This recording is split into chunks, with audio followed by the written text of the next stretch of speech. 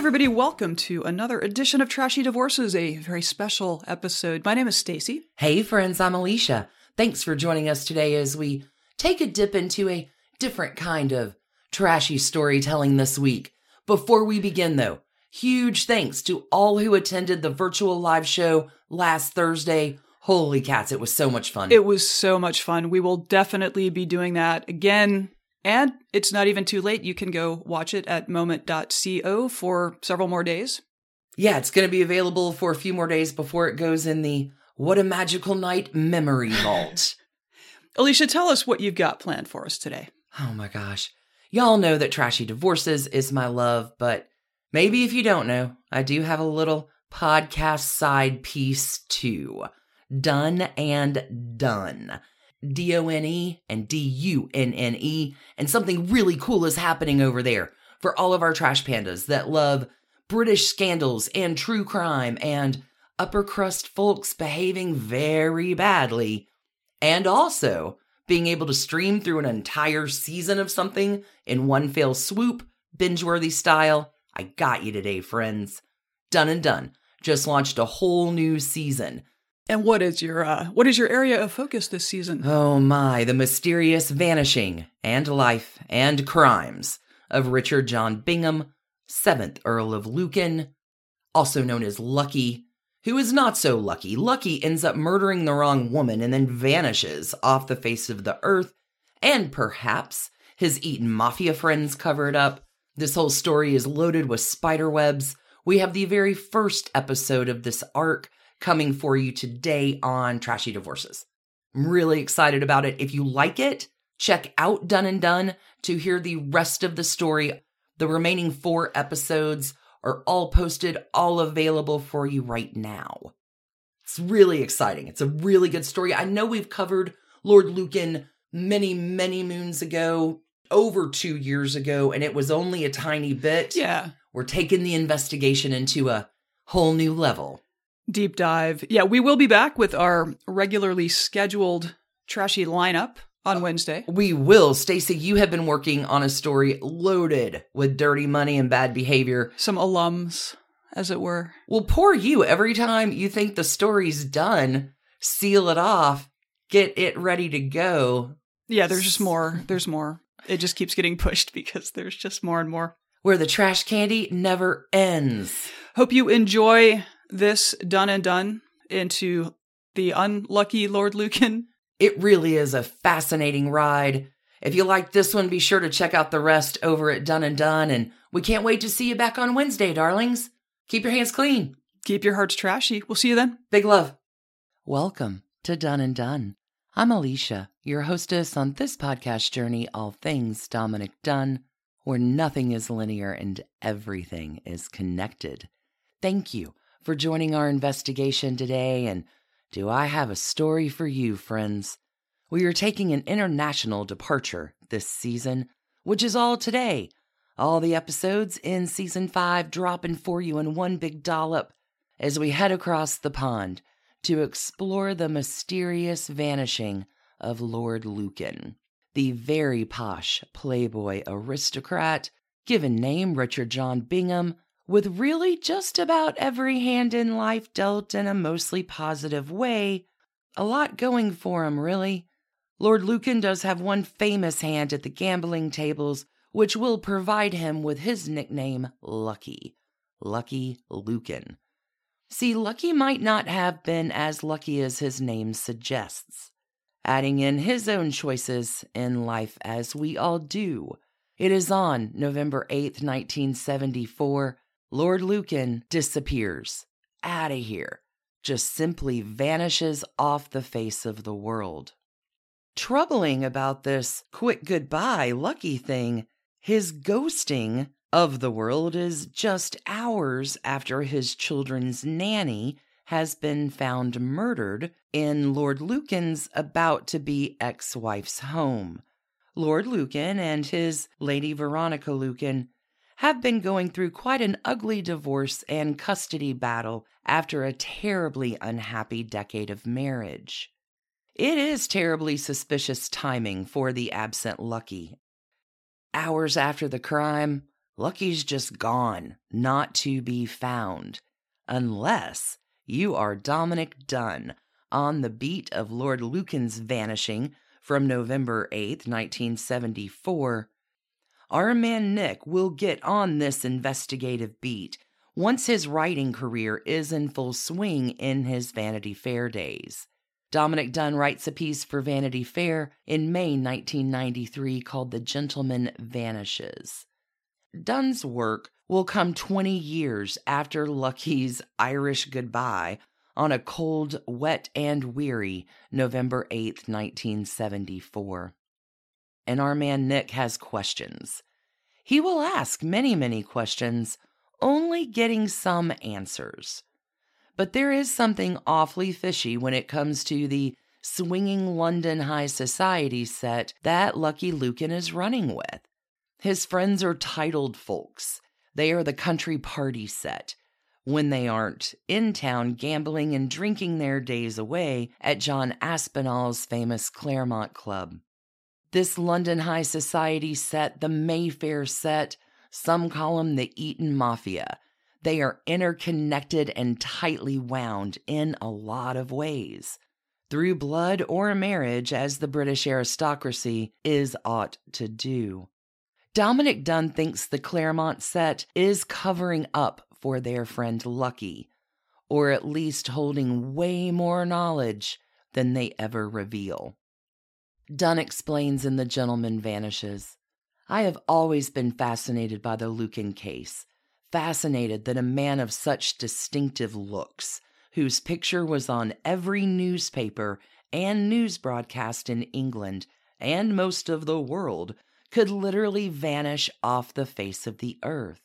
It all happened a long time ago, but this irresistible tale of gambling and violence in the aristocracy continues to intrigue, haunt, anger, and even frighten certain persons close to the missing Earl, who know more than they have ever alluded to. At the end of last year, I traveled to England to look into the oft-told story one more time. What I found was that even after nearly 20 years, there is a reluctance on the part of the people who might know something to talk about it, or, if they talk, to be identified. The former wife of one of the men closest to Lucan, who has since married and divorced another man, reacted with something akin to rage when it was suggested to her by a mutual friend that she speak with me about the case. Never, she said, it was reported to me. I will not talk about it. No one in London will. That's not quite the case. Dominic Dunne will get a few folks to spill the beans and make his own conclusions from this visit into international waters. In this series of Done and Dunne, we are going to explore the life and the vanishing of Lord Lucan, his marriage, and sordid courtroom battles with his wife, too. We're going to cover the events of that terrible night in 1974 when Lucky's plan, that he has worked out so carefully, goes so very badly. We're going to investigate all of Lucky Lucan's upper crust friends that might have had a reason, or a will, or a way to keep Lucky hidden for decades. Dunne writes, there are two possible conclusions to this story. One is that Lord Lucan is dead. The other is that he's alive. Both theories have their supporters. Let's investigate.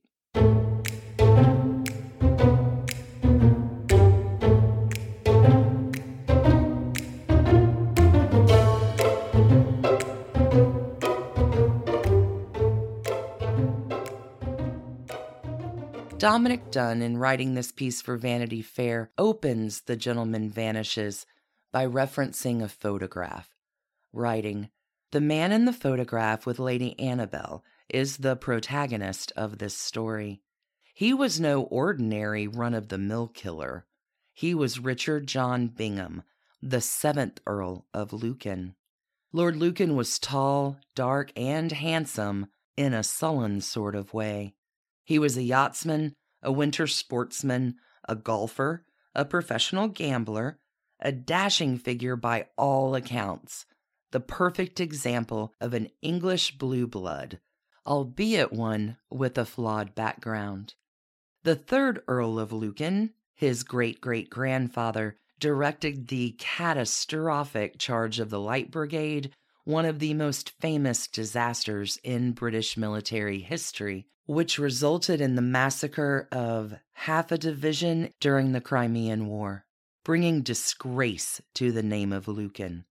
But the seventh Earl of our story eclipsed the third Earl in negative fame when he was tried in absentia for murder, the first English peer to be named as a killer in 200 years. How do we get there? What is the history of Richard John Bingham, the seventh Earl of Lucan, lucky to his friends? Richard John Bingham is born December 18th, 1934, the second child of the sixth Earl Lucan. Primogeniture reigns in the British aristocracy. Richard John is the eldest son. So it is to tiny baby John, as he goes by in the family, that the Earl title will be handed to. At the point in our story, it is handed to him. John's father is George, the current sixth Earl of Lucan, and an Anglo-Irish peer. The Earl of Lucan is an Irish peerage, created in 1795 under George III. Again, the most famous and infamous of the Lucan Earls, until Lucky comes along, was the third Earl of Lucan. The third Earl, Lucky's great-great-grandfather, does direct the catastrophic Charge of the Light Brigade. It is an outright disaster. The third Earl does bring disgrace to the name of Lucan, which is almost redeemed until Lucky gets his shot. Baby John's mother is Caitlin Elizabeth Ann Dawson. Problematically at the time for Caitlin, she develops a blood clot in her lungs and spends much time hospitalized and away from her young son and family. This, perhaps in the way her son develops relationships with women, is problematic for him as well. Baby John is mostly raised by household help, especially the family's nursemaid, and then it is to preparatory schools with his older sister. But think about Baby John, born in 1934. Just a few years later, by 1939, World War II is looming down upon the Bingham family, and some decisions will need to be made. The family will evacuate the two older Bingham children, Jane and John, to Wales in 1939. Eventually, Jane and John will be joined by the two younger siblings of the Bingham family, Sally and Hugh. All four children in 1940 will depart for Toronto, Canada, although the Bingham children will soon land within New York State in the Mount Kisco area into the care of one Marcia Brady Tucker. A little side investigation into the character in this story that is Marcia Brady Tucker. You do have to wonder how a handful of children from the peerage escaping the war into the comfort and wealth of this multi-millionairess happens. Little bit of a spider web here. Marcia Brady, born in about 1883, has the most curious biography. I can place from one source, being the New York Times, that Marcia Brady is in fact the daughter of Diamond Jim Brady. Marcia Brady will grow up and marry Carl Tucker. Carl Tucker is the founder of Consolidated Edison. He is a financier with his own stock brokerage. But once Marcia Brady and Carl Tucker marry, any mention of Marcia Brady Tucker's life before her marriage is wiped out. But you wonder how the Binghams get there? It makes a lot of sense if, in fact, that one source is correct, that Marcia Brady Tucker is the daughter of Diamond Jim Brady. Diamond Jim Brady is legendary in a previous time. Diamond Jim, never been married, he's loaded, he's wealthy, he is a Gilded Age railroad businessman and stock market investor. Diamond Jim Brady is known for a few things. Number one, his very large appetite, as well as his collection of jewels and how he gains them and how he sells them too. Diamond Jim was a running buddy of Stanford White, and for a while raised a little ruckus with Lillian Russell, famous performer of her day. Again, the New York Times archives will source Marcia Brady Tucker as Diamond Jim's daughter, and if so, I get how Marcia Brady is loaded even before her marriage to Carl Tucker and is able to show a particular lifestyle to the Bingham children. Marcia, as an aside, is also super involved in bird watching. She and her husband have a number of horses and a ton of Gilded Age connections. What I want you to know is that the Bingham children are wanting for nothing during their time within Canada and the United States during World War II. Comparatively to war-torn England, the Bingham kids are having a wonderful life. Summer camps and private schools. The children are fairly well set up, living with the kind of money and access that Marcia Brady Tucker is equipped to show them. This wonderful life of comfort only lasts until the war is over. In February 1945, the Bingham children return into a desolate and stark England. Rationing is on. The Bingham home has been bombed. Another home of theirs has been mostly destroyed. A few other things happening that might be a little bit challenging for the children here as well. Marcia Brady Tucker is not only a multi-millionairess, cash out the wazoo, but Marcia's proclivities to religion ran to Christianity. John's parents, Lord and Lady Lucan, are a bit more austere. They're not showing off any type of the wealth that they might have. They're a little different. They're a little more left-wing. And John, in his early teenage years, will begin to suffer nightmares. He is treated by a psychotherapist at this point. It's not really a good time for young lad John. He has an ill mother, an absent father. He's returning into a ravaged land, and quite a contrast from the life that he has been living with access to the finer things readily available. It is off to Eton College for John, which is potentially a pretty unusual choice. Again, John's parents, the 6th Earl Lucan and his wife, are pretty left-wing. They are considered socialist of the time, and Eton College is the exact opposite of that. But John is not like his parents. He is looking to find a way to be different. John will adopt very hardcore right-wing views while attending Eton.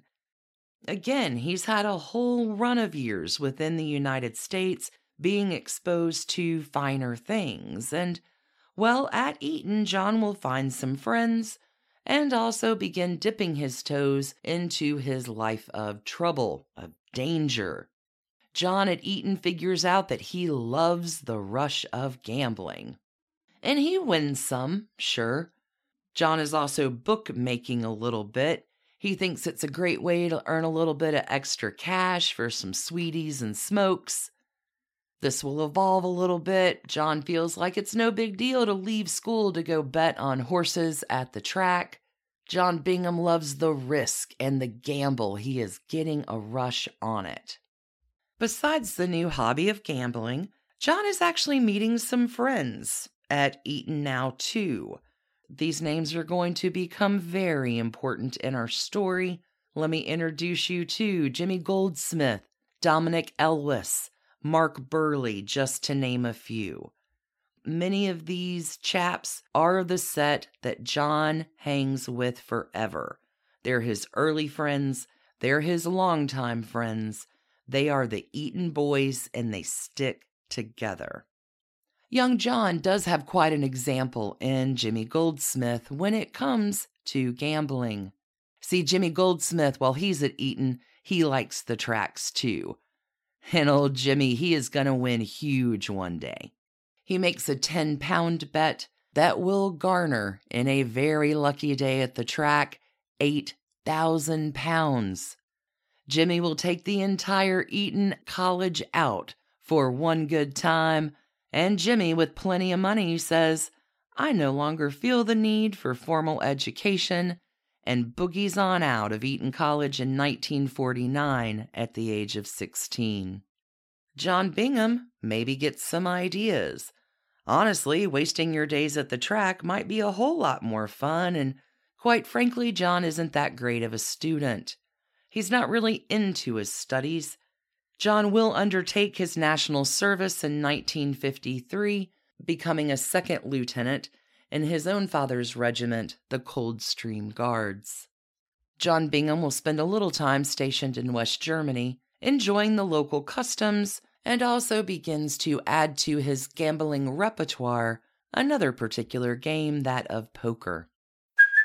Hey, it's Kaylee Cuoco for Priceline. Ready to go to your happy place for a happy price? Well, why didn't you say so? Just download the Priceline app right now and save up to 60% on hotels. So whether it's Cousin Kevin's Kazoo Concert in Kansas City, go Kevin, or Becky's Bachelorette Bash in Bermuda, you never have to miss a trip ever again. So download the Priceline app today. Your savings are waiting.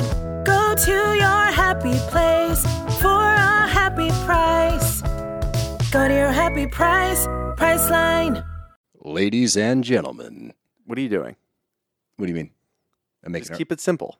I'm making the promo. Just keep it simple. Just say, hey, we're the Brav Bros. Two guys that talk about Bravo. Ladies and gentlemen, boys and girls, we're the Brav Bros. No. Oh. Dude, stop with the voice. Just keep it simple. I've seen promos on TV, dude. This is how you get the fans engaged. This is how you get listeners. We're trying to get listeners here. If we just say, oh, we're two dudes that talk about Bravo, people are going to get tired of it already. We need some oomph. All right, then fine. Let's try to do it with your voice. Brav Bros. Good job. Oh, John, living on the edge. He is definitely now, as a 20-something-year-old man, developed a taste for the rush, the thrill. Gambling becomes his addiction. Partially, this is helped along a bit by an astounding hand that will give Lucky his nickname. After fulfilling his year in the national service, John Bingham comes on back to London, and in 1954 will find a very cushy job at a London-based merchant bank. This is a pretty good life. John by day, making £500 a year as a 20-year-old.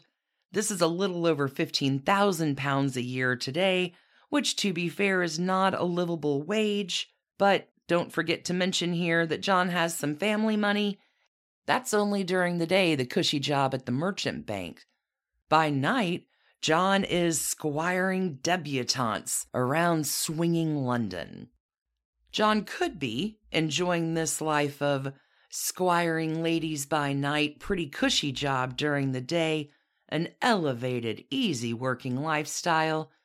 Doesn't really go that way. John likes long lunch breaks. John's not that great at banking in the first place. And John thinks, quite frankly, gambling is a lot more fun. So we started John's addiction back with the ponies, first at Eton College. Now with the introduction of poker through the National Guard, John's tastes really have evolved. It is in 1960 that the 26-year-old John Bingham meets the older Stephen Raphael, who will become a good friend to John. Stephen Raphael is rich. He's a stockbroker by trade, and Stephen's game is backgammon. Stephen being a little bit older, John Bingham really looks up to Stephen as a father figure. Maybe on Stephen's part, he gets to play a little with the younger kids, having fun in the world. Stephen and John, they travel together.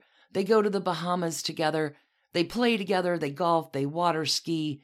There's cards and dice and poker and horses and all that good stuff too. Stephen Raphael is the connection that is going to get John Bingham to John Aspinall, who is running a gambling casino endeavor in 1960, just not legally. This begs the question, why work when you can gamble for your living? So John Bingham does lose a lot of money, although he does win sometimes too. John will take out loans to cover his losses, but it is in this same year, 1960, that John Bingham has a really good turn at the tables. This one particular night, John Bingham will win £26,000. John is 26 years old and about to be living the good life.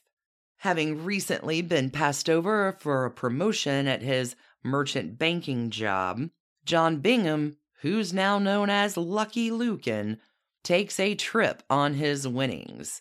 He's actually going to go back to the United States to visit his old friend and patroness, Marcia Brady Tucker. Here within the U.S., he will drive some fancy cars, race some cool boats, visit his sister as well. Upon Lucky's return to England, he is going to say goodbye to living with his austere socialist mother and father in St. John's Wood, and Lucky will be moving himself into a flat in Park Crescent, closer to all of the action. Where is the action?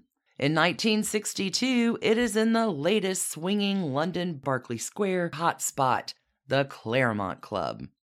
John Aspinall is the man behind the Claremont Club, and friends, I need you to know that this is a scene with a capital S. The Claremont Club is Britain's most exotic gambling club. Originally opened by John Aspinall in 1960, the Claremont Club is said to have its original membership from 5 dukes, 5 marquises, almost 20 earls, and 2 cabinet ministers. The Claremont Club is frequented by men who thought they would revolutionize the world through their aristocracy and big ideas. Who's playing here in this disaffected gang of right-wingers? We have Jimmy Goldsmith, we have Tiny Rowland, we have Jim Slater, we have David Sterling as well, not to mention a few other folks that we've learned about before in this story, Stephen Raphael, Dominic Elwes too. These are the Mayfair set. All of these dudes are essential in the power transference from the old British industrialists and politicians into a new system happening at this time. This group is into playing financial markets in such a way that will change global economics. They want to take everything corporate, these fellas. They are a new breed of pirates, and the early 1960s, it's the time for it. Welcome to modern global economics. And it's all going down at the Claremont Club. This is the clubhouse. This is the playhouse of this set of big thinkers and doers, risk takers. They want to change the world. They live hard and they play hard, and they do a lot of that in John Aspinall's club. But it's not only them, it's a pretty fancy place. You have the young and old mixing over luxurious settings, dinners, and, well, the love of the game of chance and risk. Everybody's brought together by gambling. Aspinall will do his part in this new big piracy idea by helpfully cleaning a lot of the aristocracy out of their cash. And wowza, does it finance Aspinall's manic pixie fever dreams. See, the Claremont Club is exclusive. It's sophisticated. It is the place to be in 1960, and even more so in 1962, when Aspinall is finally given an official license to make it a legal gambling spot. The Claremont Club is discreet on the outside, opulent on the inside, and most definitely the place to be. It is members only. It'll cost you 60 guineas a year, which is a pretty hefty sum at that point. There is a magnificent piece from Joseph Bullmore from thegentleman'sjournal.com. This piece is called The House of Cards Inside Mayfair's Fabled Claremont Club, and here I really think it sets the scene for you to get the visual of this legendary place.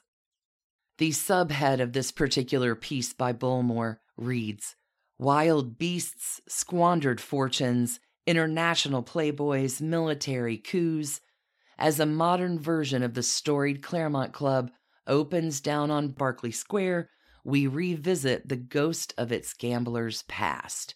My goodness, here we go. This is from Joseph Bullmore.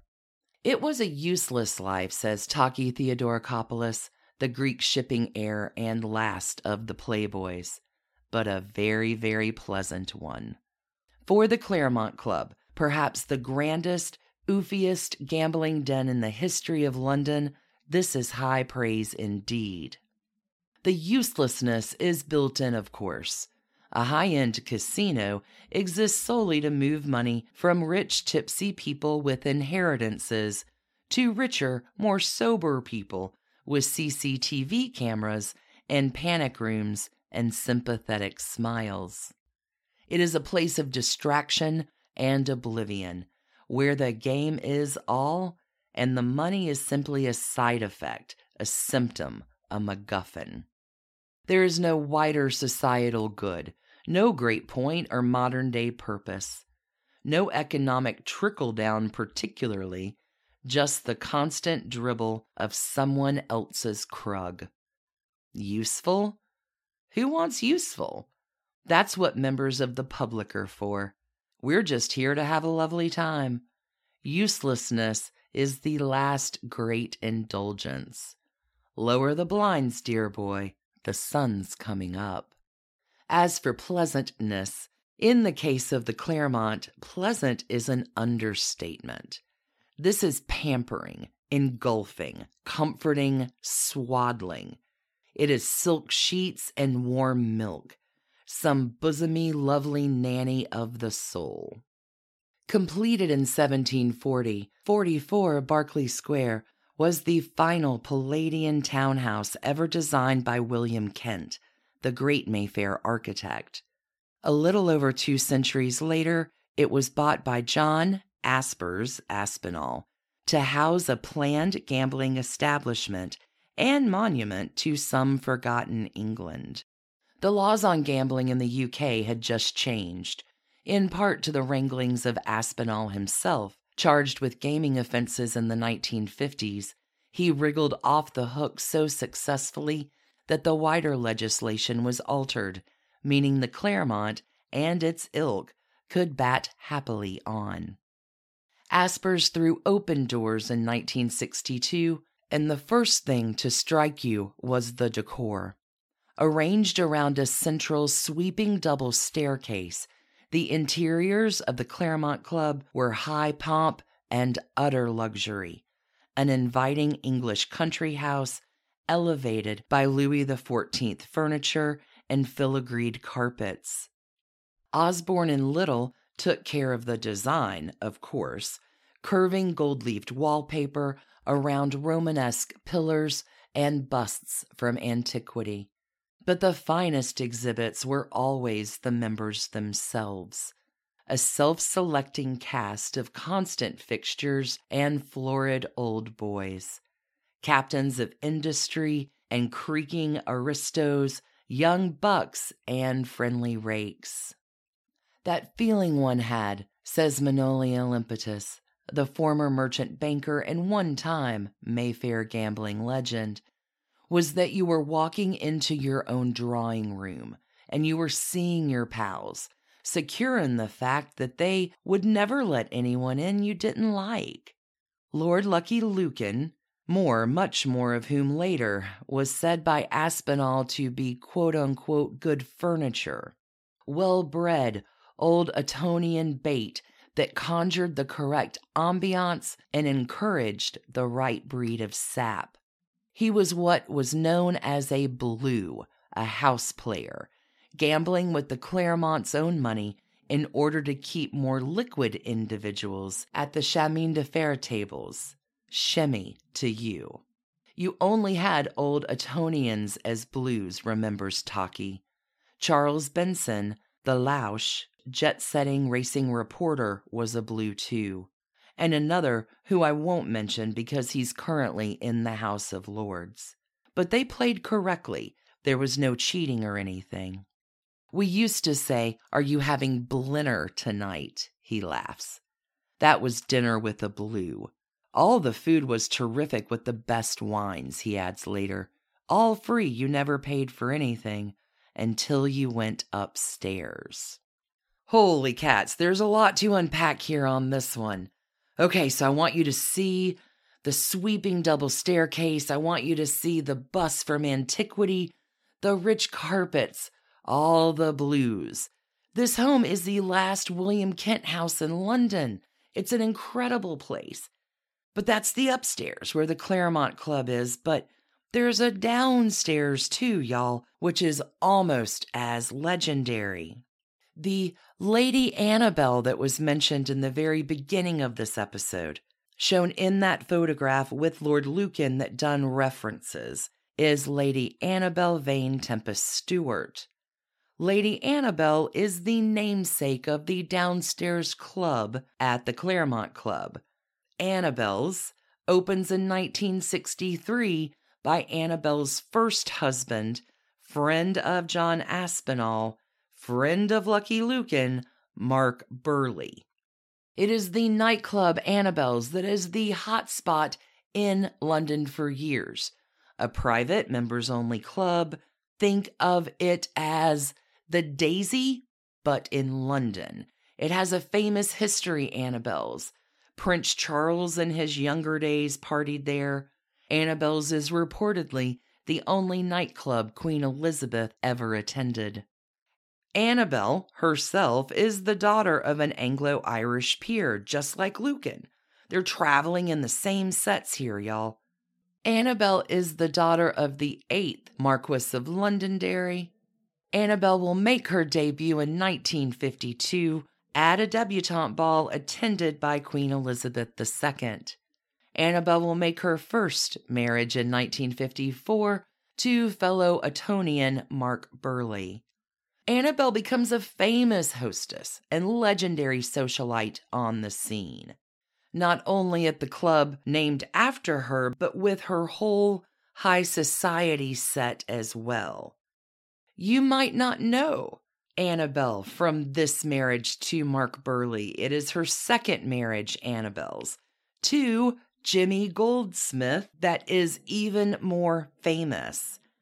Annabelle and her husband Mark will separate in 1972. At the time, Annabelle is having an affair with Jimmy Goldsmith. Annabelle and Jimmy will marry themselves in 1978, 3 years after Annabelle's divorce from Mark is final. More on these two coming, but I do want to plant in here. Oddly enough, even once Mark Burleigh and Annabelle divorce, they remain super close friends.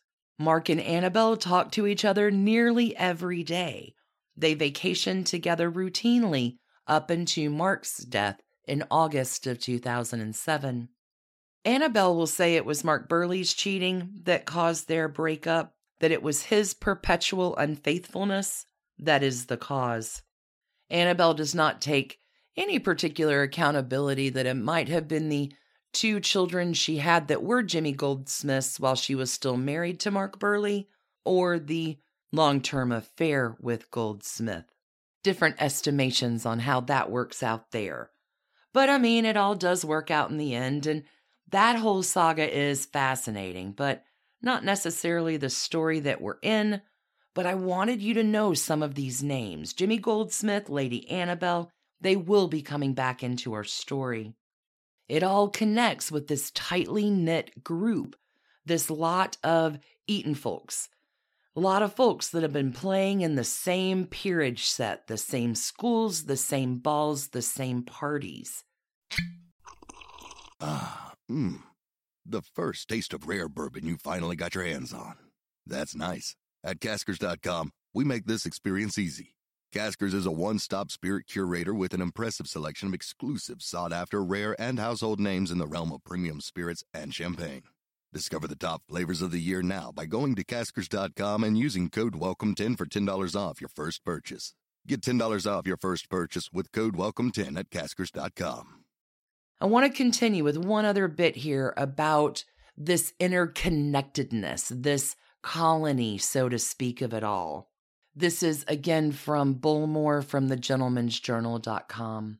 Lord Derby and Lord Devonshire sat at the top of the aristocratic pile, the final stand of genuine gentry wealth, alongside a breed of new businessmen like Jimmy Goldsmith and Tiny Rowland, corporate raiders James Hansen and Gordon White, and rakish regulars like Lazard's heir Dan Meinertzhagen and Michael Hicks Beach. Mark Burleigh, Mayfair's panjandrum of taste, was a fixture too. His nightclub Annabelle's, which slithered into the basement below of the Claremont at 44 Berkeley Square, was due to be connected directly to the gambling den. But at the last minute, Burleigh balked at being so closely connected to a casino and bricked up the stairway. It didn't matter. The membrane was so porous, the atmosphere interchangeable. Annabelle's was the Claremont with a dance floor and discreet corners. The Claremont was Annabelle's with ruinous debt. Although Asper's didn't want too many women around, recalls Taki, he said it distracted us from the gambling. Another mentioned name and somebody to get to know now, John Aspinall, Asper's. Dominic Dunne will describe John Aspinall this way in his 1993 piece. John Aspinall has been and still is a very controversial person in England, liked and loathed in unequal proportion. Aspinall drained money from spoiled rich people to fund his zoo and to preserve wildlife and endangered species. In his mind, human beings take second place to animals, said an English peer.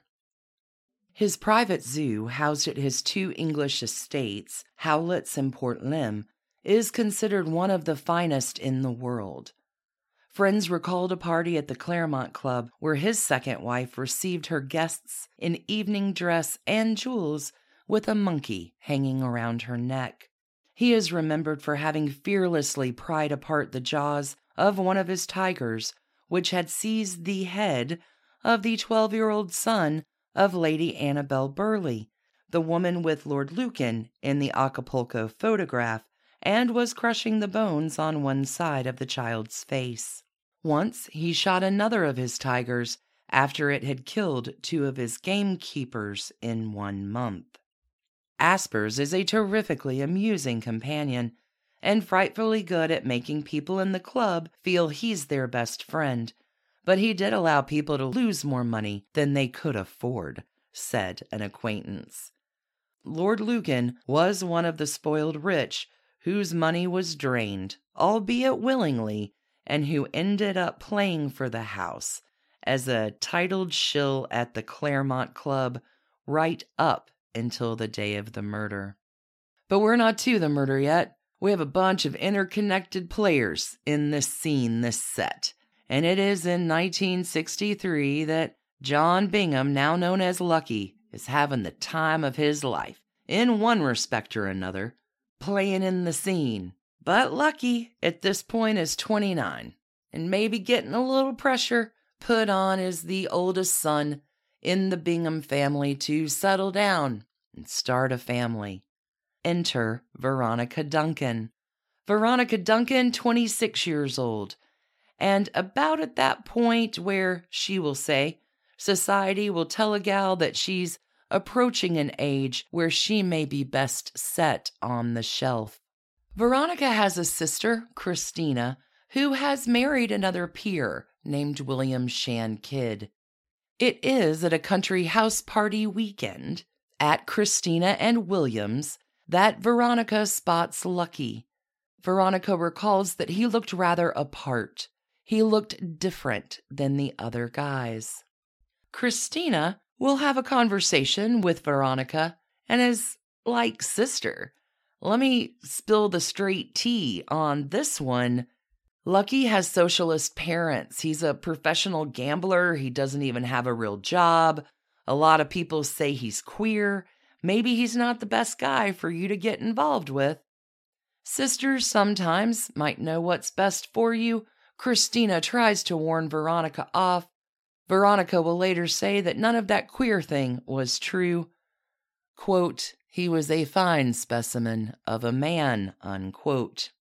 That country house party weekend at the Shan Kids does go well enough, and Lucky will ask Veronica to have dinner the following Tuesday. The two begin to date, and it is after one particular lunch. Lucky asks to drive Veronica home. They get to his house. Lucky will pick up the phone, call the Claremont Club, and pass along a message to tell the boys I won't be coming tonight. Veronica recalls that Lucky picks her up and takes her to the bedroom. I would say that the love affair is on. However, I don't know how much these two really like each other, even from the very beginning. They do seem to have a mutual affection for sex, along with perhaps some other imago and inner dynamics. Not my place to make a judgment, but what I want you to know is that Lucky and Veronica, they're the new couple on the scene. At this particular time, 1963, within the courtship of the couple, there is a big boat race coming up, the Daily Express Harbor Race.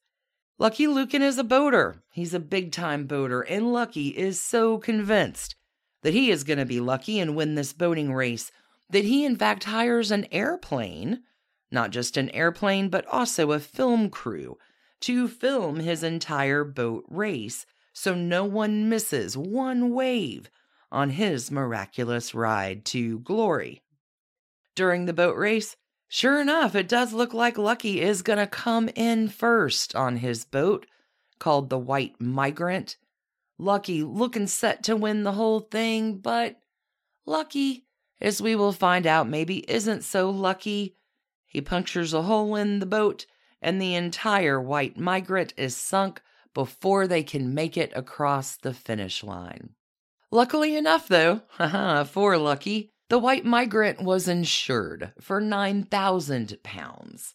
And with this windfall, certainly enough, why not? Let's go ahead and take our coupledom into a new level.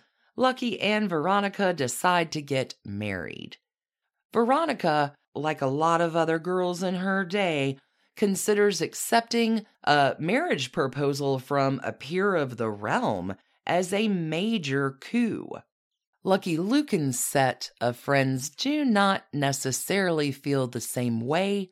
It is not a real popular move among the Claremont set.